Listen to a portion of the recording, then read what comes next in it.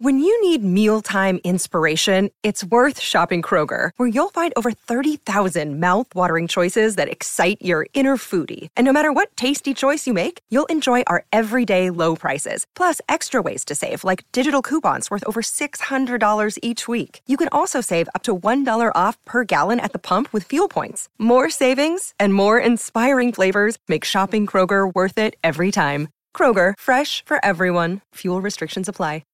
Forever Dog. Comic books, comic time. Writers and artists are on the line. They make a splash as a comic's read and take us on a trip behind the spread. Watch out for comic book commentary. Spinning a winning inside fix how they got a hot idea. Narrative, character, visual tricks, and onomatopoeia. It's comic book commentary. And it's my old heart, weighed and measured inside, and it's an old scar. Wait until the beat comes on, I watch on. Wait until the beat comes on. Who's a heretic now? Am I making sense? How can you make it stick? Wait until the beat comes on. Hi, welcome back to the Comic Book Commentary. This is for Hexwives, issue 2. It's out today, November 28th. That was a special message for Brett at Forever Dog, in case I forget to tell him when to put this out. So these comic book commentaries, if you heard the last one, you know this already, but I'm going to repeat it for any new listeners because that last one was long. This one will not be as long. I love to hear how the sausage is made. I think if you are listening to the Writers Panel podcast, you also do. So these commentaries are like DVD commentaries. We're just going through the comic. We're talking about, what went into it, how it was made, what the process was like, all that fun stuff. I've hit up a bunch of other comic creators and people seem into this idea. And maybe it's because we just like talking about the stuff we make. And hopefully people want to hear it. But we're going to keep doing this as long as we can find creators who want to do it. I already have people lined up for early next year. The good news for you, listener, is I'm going to move this to its own feed at some point, probably in January. And so you won't be getting these in the regular Writers Panel feed. You can go subscribe on that new feed, and I'll be sure to announce when that is happening. Meantime, if there are comics writers and artists who you want to hear about their page-by-page process, hit me up on Twitter at Ben Blacker. Tell me who you really like. I want to know what people are reading now, too. Like, I read a lot of comics every week. So I have, the books and the writers that I really love and who I follow. But I'd love to know who you all want to hear from. So find me on Twitter at Ben Blacker and let me know that. Once again, this is for Hexwives number 2. It is out today, November 28th, 2018. Issue 3 will not be out until January 2nd because of the holidays and stuff. We pushed it a little bit. So issue 3 is January 2nd, and then issue 4 is January 30th. So you're going to get 2 issues in January. It's a long month. And we'll put out commentaries for those as well, in addition to commentaries from other comics creators. I think it should be a lot of fun. Okay, issue 2. This is a weird issue. So I had this plan about what this book was going to be. Like, I knew that these witches were trapped in suburbia, but they couldn't use their powers, right? They just, it sort of had to be a creeping horror that you see in like Get Out or Rosemary's Baby or The Stepford Wives, but that doesn't lead to a lot of incident. It's not very action heavy. So I had a lot of conversations with my editors, Molly Mahan and Maggie Howell, about how we could make these issues interesting and compelling and creepy and weird while also being sort of low on incident. And I think what that comes down to is a couple things. One is it comes down to the relationships, right? In issue 1, we established who this coven was, and we also tore them apart from each other. So if Hexwives is at heart a love story, issue 2 should start to play into that. And like, if we want to keep Izzy and Nadia apart or start to get them back together, that has to matter to one or both of them. And so in small ways, that's where we're going to start to plant that stuff again.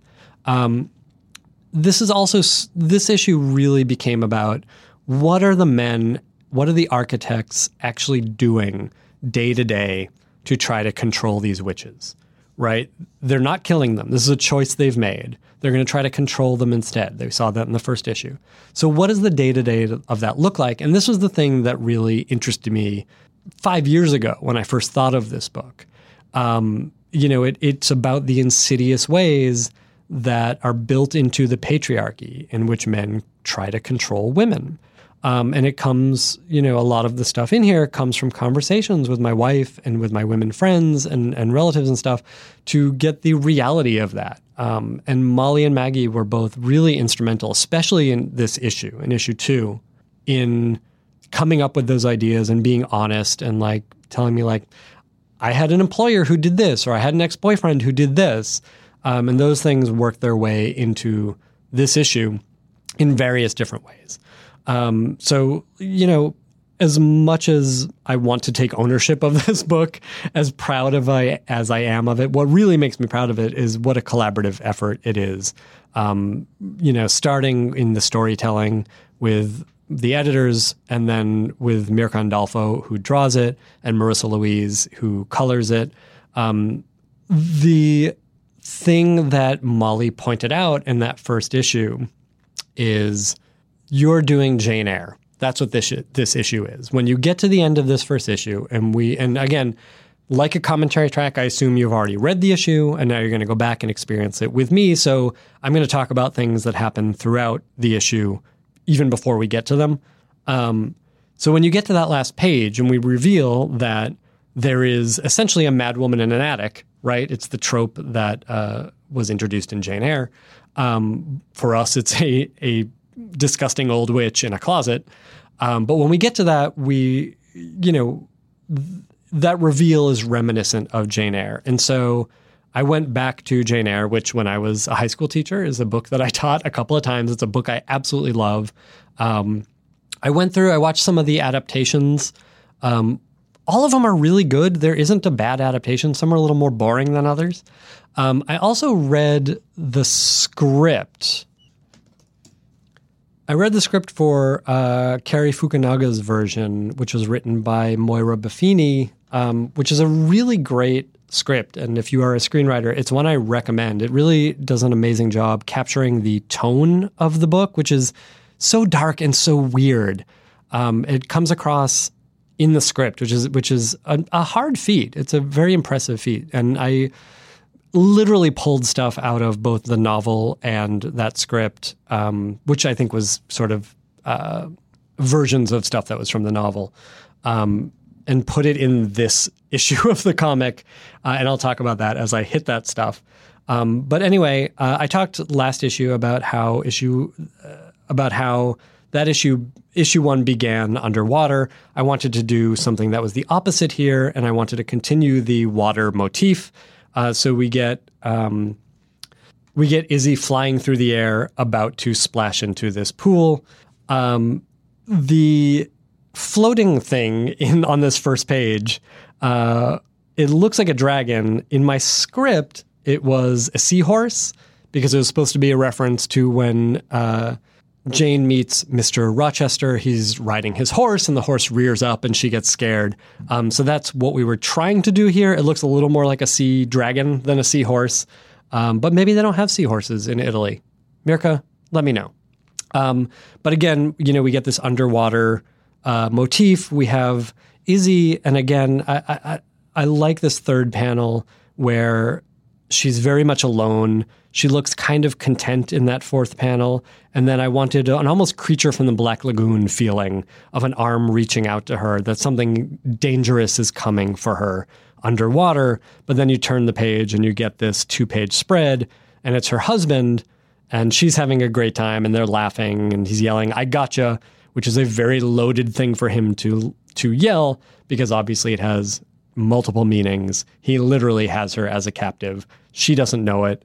It seems all very innocuous and innocent, but in fact, it's very dangerous for Izzy. I wanted to just sort of give a glimpse of their relationship here. How does Izzy see him? Does she have any, because I knew the questions would be, does she remember who she is? Does she remember anything? And here we're establishing that she doesn't. She does call him a devil.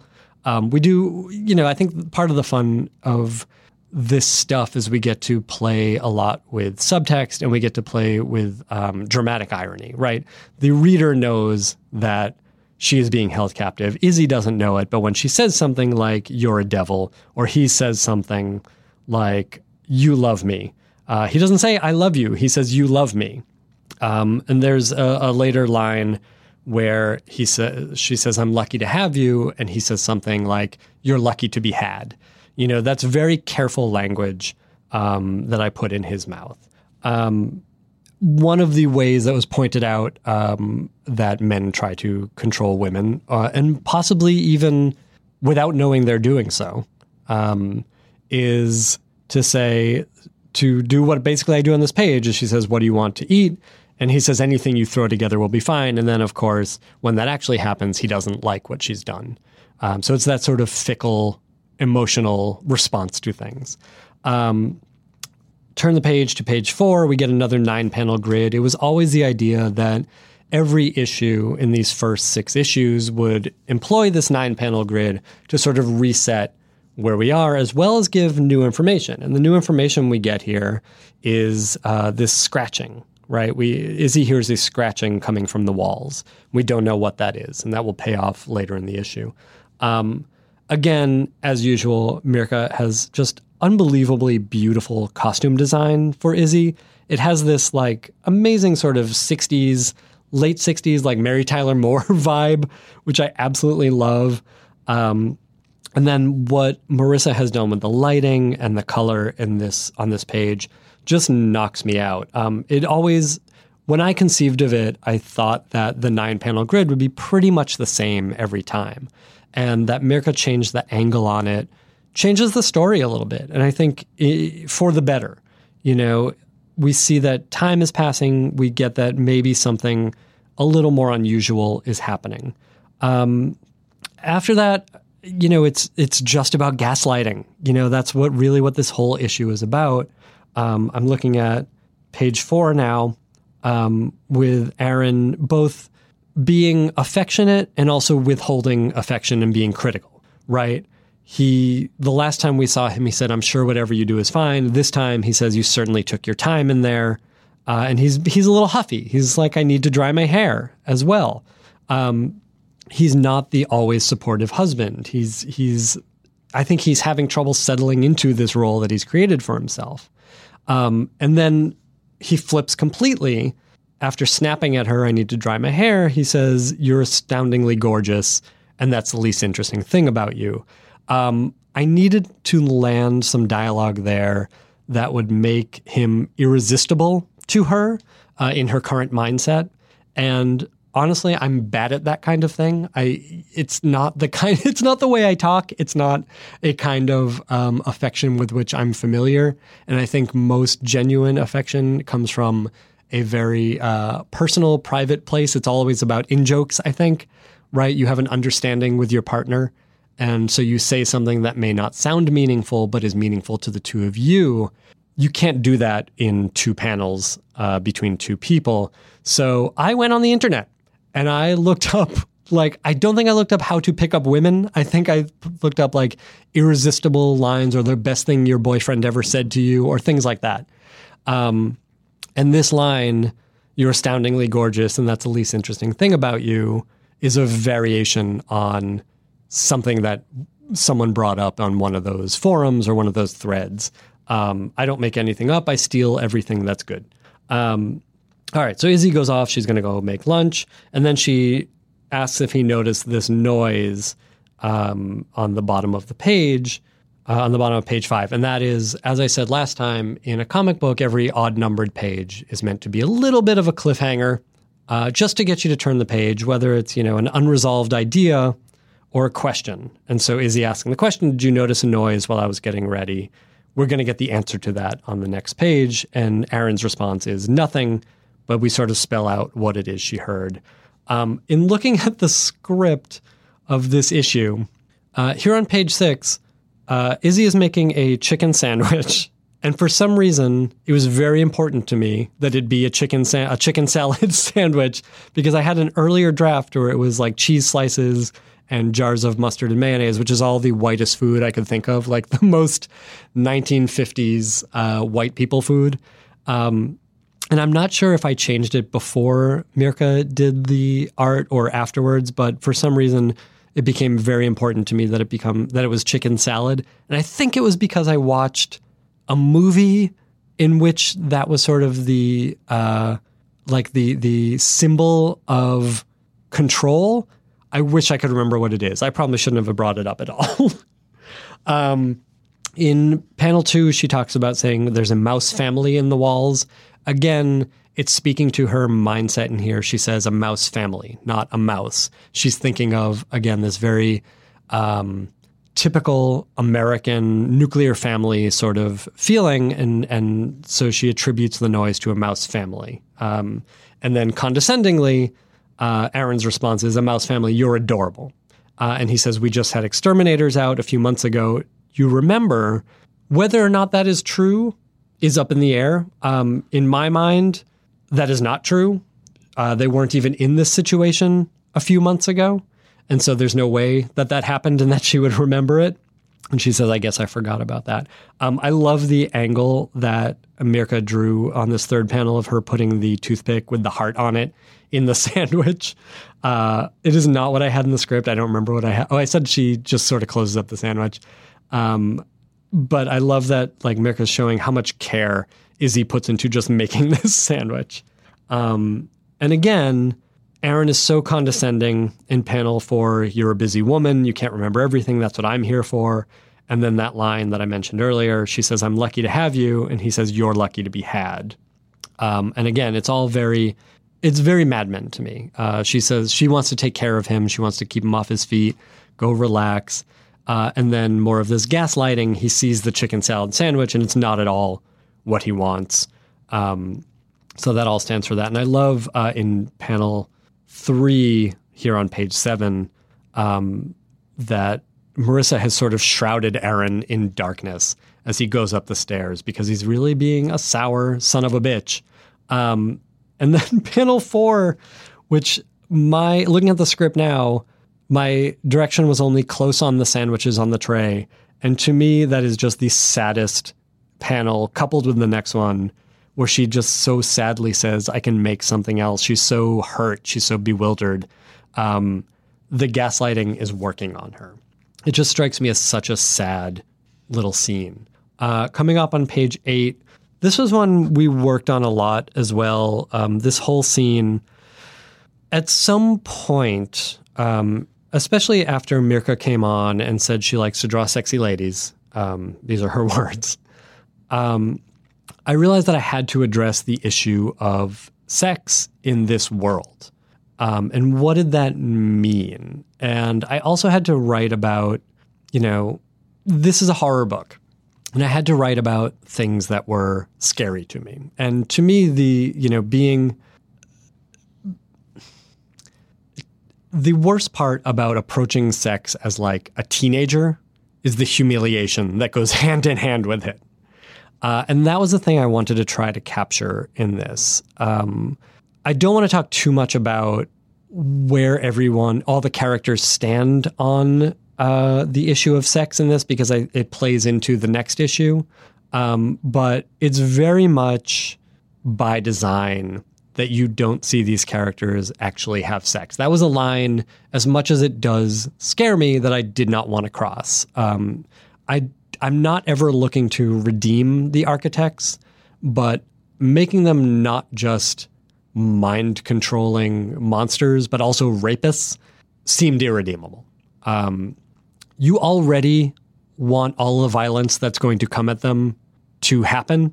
And I felt like if they were rapists as well, then, like literal rapists as well, then no amount of violence would be cathartic enough. That's also a story I'm not really interested in telling. It's not, I don't feel, and we had versions in earlier scripts, not in this issue, but in later issues where we did address that and we had Izzy have a conversation about it once they figure out what they are. And after Molly and I talked about it quite a bit, we thought like there's just not room in this story to go deep enough on that topic. So we had to sort of keep it in a reasonable realm where we can justify the actions. So anyway, coming back to page 8 here, we see that Izzy's a little bit afraid of her husband. Again, in a very 1950s housewife kind of way. He's the boss. She wants him to be happy. So when she comes up here to his office to see if he's okay, she's a little bit fearful of what she'll find. And then when he says in panel 3, come in, you see her face light up. And I love the way that Mirka drew that.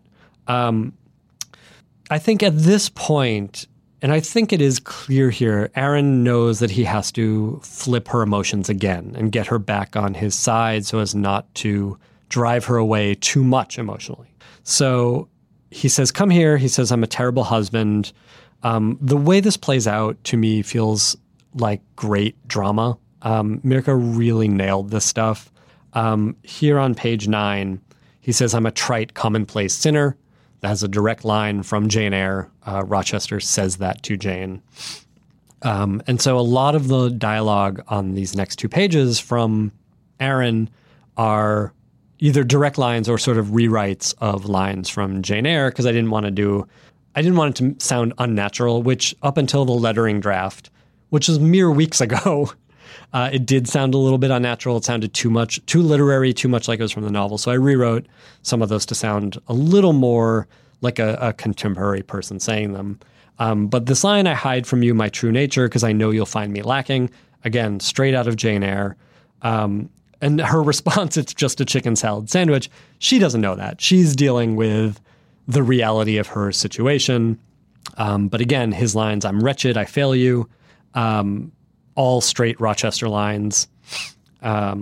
This line, panel 5, my heart is in your hands and yours in mine. Should either of us pull too hard, we'll both bleed inwardly. That's a rewrite of, or sort of a version, it's a cover version of a line from Jane Eyre in which he talks about a string being attached to both their hearts. And bringing in the idea of bleeding, to me, made it appropriate for this book. And it's also sort of a horrific image that my heart is in your hands and yours in mine. That's gross, really. And the last line on this page, thank you for distracting me from the mire of myself. Again, that's straight up Jane Eyre shit. But it's the way that he is manipulating her, right? He's bringing her back to him emotionally. And then it turns into a sex scene, kind of. Again, his lines are a lot of Jane Eyre stuff. Every atom of your flesh, as dear to me as mine, my treasure, my possession. I may have added possession there to hit it home a little bit. But what we wind up with here is not so much a sex scene, but a scene that is around sex and is humiliating to both of them. You're going to learn more in the next issue the way that Aaron feels about Izzy. And rest assured that none of those feelings are about sex. They're all, well, I won't go into it. You'll learn it in issue 3. I tried to think of a humiliating sex scene and something that would sort of embarrass both of them. And the idea that he never penetrates her, that she's basically jerking him off while he hovers over her awkwardly, and then he's humiliated about it and she's humiliated about it, really did the trick for me. I will say this, it is based on a story that a female friend of mine told me. I will not tell you who it is, but she was seeing this guy and a similar thing happened, including the line where he says, I pulled out, and she says, you were never in, which I found hilarious, but neither of them did at the time. She did subsequently, otherwise she wouldn't have told me about it. So they come out of the scene and she feels like she did something wrong, right? Because of his behavior. He feels like disgust at the whole thing. Even though he sort of puts on this act of saying you're wonderful, I think you can tell by the way he looks in panel 5 that he doesn't mean it. A technical note on this, these panels were originally much more explicit. And Molly told Mirka to go for it. And I think that was the right idea. Like, we really wanted them to feel very stark and very naked, literally and figuratively. And then they had to go through the editor process at DC, because if this were just Vertigo, well, then they would make all the decisions, and it got signed off by Vertigo. But it had to go, to the top editors, because they look at everything, and they said this goes too far. This is too explicit. And so what we wound up doing, and I think it was a very good fix, is just to sort of crop some of the panels or enlarge some of the panels, no pun intended, so that it's a little blown out. You see a little less than you would have otherwise. I don't know if that's something I'm allowed to talk about, but I just did. Page 12. The wallpaper in this scene knocks me out. I love what Mirka did here, and I love the way it's colored, and it's actually foreshadowing for stuff you're going to see in issues 3 and 4. It's a little setup for something that hopefully when people get the collected edition of this, they're going to see how it all ties together. But honestly, it was stuff that as I was writing, I didn't come up with. I didn't think of it until issue 3 and 4 when I needed to answer some questions. And I said, we can go back and plant sort of a visual foreshadowing to that in issue 2, since issue 2 wasn't drawn yet. Let's see. We get a bunch of dialogue, just stuff. I had this line in panel 2, and when Aaron asks Izzy what she's going to do all day, and she says there's something you'd like to do, go for a walk or play a game of Scrabble. It's because those are literally the only things that I know that a couple does together. My only experience is my own. All we do is go for walks and play Scrabble and eat things. But they already ate something in this. And here they start to talk about some of the other characters, so I can sort of ease you into introducing those characters when they show up. We get some very small controlling stuff of Aaron saying that non-sex that we just had was wonderful. You're a real darling. I have to go. I'm going away. No, you can't come with me. And then he turns it in panel 4. I wouldn't want anything to happen to you out there, as if he's protecting her from something. He tells her as he happily goes out the door, try to have fun this afternoon. I love the way that Mirka drew her looking out the window at the fires. She sort of hesitantly says, I will. We know she's not going to have any fun. And then we get her over to Nadia's, and it was important to me in this issue, as I talked about earlier, to start to bring them together. So we're on page 13, and we get Izzy walking across the street. We see the fires in the distance. And I love that both Mirka and Marissa are keeping an eye on that and always having those fires very present, because that's how they have to feel to the wives as well, the Hex wives, the titular Hex wives. I do like, of course, Nadia is baking a cake. As I mentioned last issue, she is based on Nadia Hussain from Great British Bake Off, so she will be baking a lot. That she has the words cook with hearts on her apron was Mirka's idea, and it really made me laugh. And I do love that you can see Izzy kind of going from sad and sort of confused and withdrawn as she was in the past couple pages. And then when she sees Nadia and says her name here on panel 3 of page 13, she sort of lights up. And I want to just start hinting that these two have a chemistry. These two have something, which is, again, why Nadia jokingly says, I felt your presence. I am psychic. But, is she psychic? She's joking about it, but they do have superpowers. I'm on page 14 now. My direction on this page for panel 1 was This kitchen is filled with cakes. It looks like she's been baking for days. Some are cooling on wire racks, some are being frosted.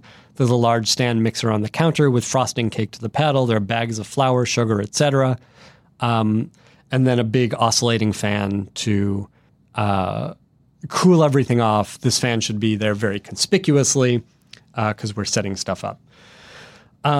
What we were setting up with that fan, we wound up taking out. So it's like a weird vestige that has remained the next couple pages, but I'll talk about that in a second. So Nadia says she likes to keep busy. She's making cakes, and she still feels like something isn't right. She says in panel 2, I still haven't gotten these right. I keep trying, but something is off.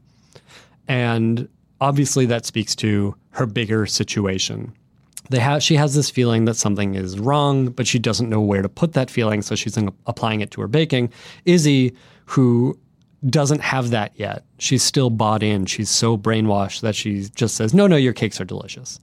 They talk at the bottom of the page about how they don't reveal everything to their husbands, but then the kinds of things that they don't reveal are so innocuous. There are things like we don't let them see them without our makeup, or Bradley doesn't know how many cigarettes Mabel has every day. Little secrets that she says are the recipe for a happy marriage. Again, they think that these little things are very important to them, but they don't realize that they have much bigger secrets to uncover, secrets even from themselves. Just one last note, the last panel on here, panel 5, Izzy says she has a case of the weirds, to which Nadia responds, you have a terminal case of the weirds. That, again, is stolen right from my wife, who will often get a case of the weirds. I don't know where the phrase came from, but it cracked us up when one of us hit on it. In a terminal case of the weirds, there's just no escape. Page 15, I really love how this plays out. So we wanted to have the risk of bloodshed, right? And so we established in the first issue that if the witches draw blood, then they get some of their magic. So we wanted to keep that threat alive in this second issue, where Nadia sees a spider and she's about to kill it, but her husband rushes in to stop her from killing it. Because if she were to do it, she would draw blood and probably get some of her power. Her husband is named Eric, which was one of the whitest names I could think of. I tried to find the whitest names for all these guys. Eric was one. And Eric, the design is meant to be based on Rich Sommer from Mad Men, who I think is a lovely and funny and talented guy. And again, if we ever make this TV show, I think he would be the best guy to play this. I love the idea of him wearing these like sweatsuits, like the matching top and bottom. It cracked me up so much, and the way that he just barges in yelling, wait, and then trying to make it seem so innocent with this sort of old-timey language, the gaze upon the personage of your demise, you evil thing, as he slams the rolling pin down on the spider, really makes me laugh. He's acting very gallant. Also in that weird, creepy way that like some dudes do. Like, fellas, when you meet someone, don't call them like good sir and things like that. That's weird. Nobody likes that. We all think it's strange behavior. But that's the kind of guy that Eric is. And I always hear Rich Sommer's voice when I write him. And then including like he bows to Nadia and Izzy as he leaves, and they call him a hero. This is on page 16 now. And then the last panel here is sort of setting up it sort of hits home the theme for this issue. Izzy says they keep us on our toes, to which Nadia replies, they keep us off balance. And that is absolutely what they're doing, right? Their emotions are fickle. They're giving and withholding love and affection. They're at times angry. They're at times, annoyed, whatever it is, all within the framework of these sham marriages. But their true goal is to keep the women off balance. There's a little clink in the last panel here, which is an homage for all my thrilling adventure friends. And then page 17 we get to see, I wanted to see more of the neighborhood and introduce you to the other women in the coven, or reintroduce you to them and see the way that their husbands are doing the same thing, trying to keep them off balance, trying to control them. Ryan, who is Becky's husband, telling her that she looks great and that he also booked a waxing appointment for her, and makes very clear that it's a mobile waxing. They'll come to the house and take care of it, so she doesn't have to leave the neighborhood. And he'll take care of everything. She doesn't have to worry about a thing. And then we see June and her husband playing cards with Mabel. And June's husband is very condescending, calls them girls, tells them to play nice.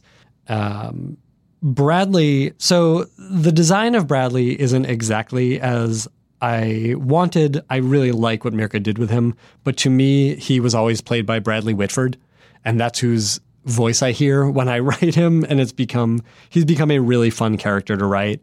And here we have Bradley fighting with Demina, who is supposedly his daughter.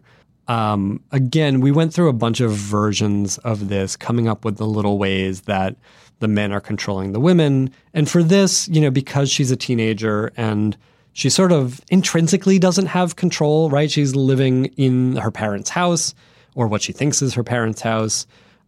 We thought that, just having Bradley say, knock it off and just not give her a conversation, just sort of blow her off, was the best way to show that.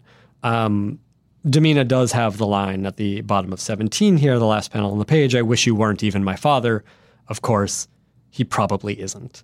And then I will also add, there's the phone call going on between Nadia and Izzy that sort of runs through this as narration. That was added later just to sort of clarify things and make that scene flow a little better. It was originally a 2-page spread. What wound up happening was I had one more witch in here. I had another character, and we wound up, when I got to issue 3, we decided to cut her out because it just was getting too busy in all the crowd scenes.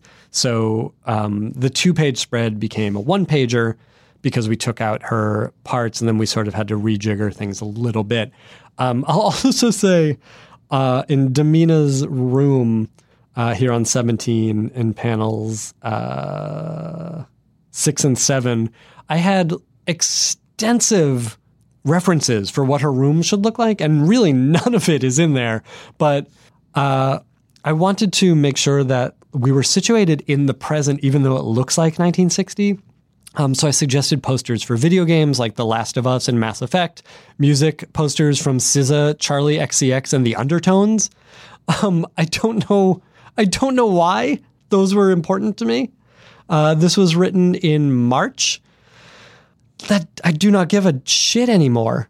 I will say that Demina has a couple of cats in this, and originally she just had Margot, her fat cat, sitting there, and we had Mirka add a couple of cats, one of whom is named Podgy. You'll be seeing more of Podgy soon. And of course, Margot shows up again on the next page, page 18. And again, we're sort of playing with subtext here, and I hope it doesn't come across as just boring dialogue, because I remember listening to a commentary track for Scott Pilgrim versus the World.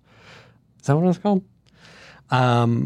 And Edgar Wright's movies are so loaded with stuff that his commentary tracks are a lot of fun because he unpacks a lot of that stuff. And I remember him saying that almost all the dialogue in that, especially from certain characters, can be read either as actual dialogue or as video game references.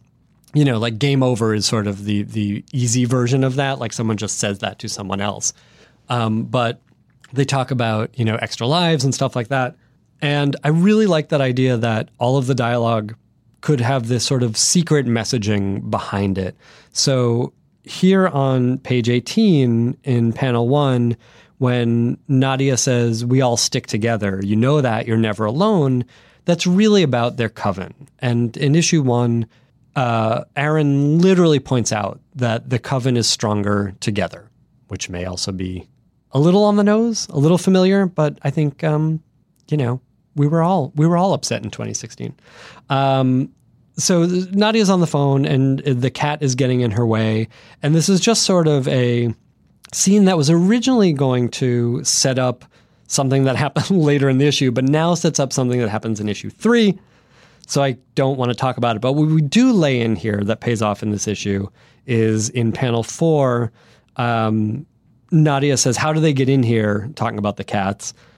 These houses have secret passageways. I swear it. And of course, she doesn't know that that is, in fact, the truth, which we discover at the end of the issue. Page 19. This is more Jane Eyre stuff from Aaron. He calls them birds, which is sort of setting up a line later on. It's also a sort of callback to the chicken sandwich. She says she didn't hear him come in. Again, it's setting up later stuff. It's setting up the idea that the men are sort of always around but maybe not always on screen. He does some more gaslighting by saying, we had fun since you asked. She didn't ask. But he was really pointing that out. And then panel 3 was originally something else. I don't think it was a turkey. I think it was a chicken or duck. It was a duck. Because she refers to it as her preferred bird, which is what my wife says. We have never made duck, but when we go out, she will order duck because it is her preferred bird. So I originally had a duck, and ducks are very small. They're small fowl. And when we got the art from Mirka, it was this enormous turkey, like she had made Thanksgiving dinner. And so we changed it to turkey, and I thought it looked so funny that we had to keep it because it seemed just so over the top, and it felt like, oh, this is Izzy like overcompensating for how bad she felt earlier. And then Aaron makes the joke, which is not really a joke about couldn't I just have a chicken sandwich? He's being an asshole, right? He's pointing out the thing that made her feel bad earlier. But she playfully says, bad husband, not so funny. He, of course, is a bad husband in that he is a bad guy. And then this last line, which I love the way it's colored. Like he looks, it's so foreboding. It's so evil when he says, what did I do to deserve such fortune? That's straight out of Rochester's mouth. But I love the way that Marissa colored it to really give this air of menace to him. Page 20, we start up with the scratching in the room again, and Izzy brings it up, the Mouse family. We get more dialogue from Aaron. One of us needs to bear the palm. Again, that's straight from Jane Eyre. Why he can't be with her tomorrow. You'll notice the body language that they have here. They're a little stiff around each other. That's absolutely by design. We see a little bit, just a hint in panel 2 of Izzy's bloodlust, in which she calls the Mouse family, though that's an adorable way to put it. She says, I have absolutely no problem destroying those vermin. So we see that, she has a bit of an edge to her even here, and we're going to see that more and more. Aaron's response is that she's a curious sort of bird. Again, continuing the bird motif in this issue, but also that is a straight up Rochester line. To which she responds, the same plain kind of bird as all the rest. And that is literally, Jane Eyre says that about herself, thinking herself very plain. And then Aaron's final line here, which is so dark, but is again from Jane Eyre, but sort of recontextualized. They'll be taken out and disemboweled on the morrow, my love. I decided to keep that in straight from Jane Eyre because it is such a dark and bloody line, and it fits in with this horror comic. Pages 21 and 22. Let's look at 21. First of all, I love the way that nighttime is colored here. I love the sort of flat coloring of it, that you're still in the same world, but something feels ominous about it. We get this scratching. We get Aaron, I think in this first panel, it's very important to notice that he is taking up most of the bed. He is fast asleep. He's totally clueless. He is very much a man. We get Izzy going downstairs to the source of the scratching. She still thinks it's mice. I hated putting this bit of exposition where she's sort of talking to no one, saying, if you've had tiny mice babies in my crawl spaces, I just don't know. it feels so unnatural to me, but I felt like it had to be established there, and hopefully it doesn't stick out too much. She goes over to this armoire, this sort of shelf unit in their house, where we once again see that lamp that made her woozy last time. And she looks around this thing, hearing... we get the origin of that vase, by the way, not lamp, that vase, which is it's something they bought on their honeymoon. Did they have a honeymoon? That's a question for another time. She isolates the source of the scratching, and Nadia's words about secret passageways come back to her. Again, that's exposition I didn't love to put in, but I felt like we needed that in there to sort of set up what we're about to get with the page turn. When she realizes that there's a door, there's a room behind this bureau, and it is housing what appears to be an old woman, mostly naked, tied to a wheelchair, with tubes coming in and out of her. And the way I described this to Mirka in the script was splash page, Izzy in the doorway of the secret room, having pried it open. We're behind her, taking in her full body as well as the expanse of the small room in front of her. Her body language registers complete surprise, legs braced, hands out from her sides, fingers splayed, head cocked, taking in what's before her, which is a character you will come to know as the Witch Mother. An old woman, shriveled, sitting in an old-fashioned wheelchair. She's barely propped up in it. Sliding out, she's stripped naked except for a diaper. A pile of quilts is on the ground by her feet. I guess the pile of quilts is not there. She's strapped in with enormous leather belts. She's attached to a series of drips and catheters, some of which are red with blood like tentacles coming off of her, as well as a medieval-looking machine that's pumping blood back into her. Basically, she's being bled and replenished with her own blood in a constant cycle. With her claw-like toenail, she's scraping the cement floor. That's where the scratching sound had come from. And she says Izzy's name as she comes in. The room behind a bureau is, of course, a straight-up rip-off of Rosemary's Baby. I watched that movie 3 or 4 times before writing these first couple issues. And it was a thing that I really... like. It was part of the mythos of this book from the very beginning. There was stuff I knew that was going to be part of it. One was the 9-panel grid. Another was that there was a hidden room behind a bureau, and that was sort of a Rosemary's Baby homage, and that there would be something back there that would raise more questions as well as provide some kind of answers for both the reader and for Isadora. And I felt like that was a great place to get to in this issue. That was a really good cliffhanger.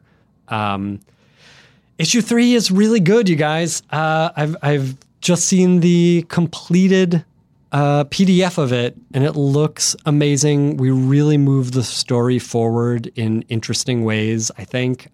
Issue 3 is out on January 2nd. Because of the holidays, we pushed it a little bit, so it'll be out on January 2nd. And then issue 4 is out on January 30th, or end of January. I believe it's the 30th. But you'll get 2 issues in January, and we will do a couple more commentary tracks for those. But listen, I love doing this book. I hope you enjoyed issue 2. I hope you enjoyed this commentary track for it. As I said, if there are writers you want to hear from, artists you want to hear from, let me know who they are. Find me on Twitter at Ben Blacker, and tag them in, and maybe we can get them interested in this, because, you know, I would love to hear it. I would love to hear some of the writers I love talking about the books that they are passionate about writing. We've got a few lined up for January. Some of my Vertigo cohorts, Brian Hill and Zoe Quinn, whose books Goddess Mode and American Carnage, irrespectively, you should check out, both of which Goddess Mode is out in December. American Carnage is out right now. I think that's it. Happy holidays. Forever Dog. This has been a Forever Dog production. Executive produced by Brett Boehm, Joe Cilio, and Alex Ramsey. For more original podcasts, please visit foreverdogpodcasts.com and subscribe to our shows on Apple Podcasts, Spotify, or wherever you get your podcasts. Keep up with the latest Forever Dog news by following us on Twitter and Instagram at Forever Dog Team and liking our page on Facebook.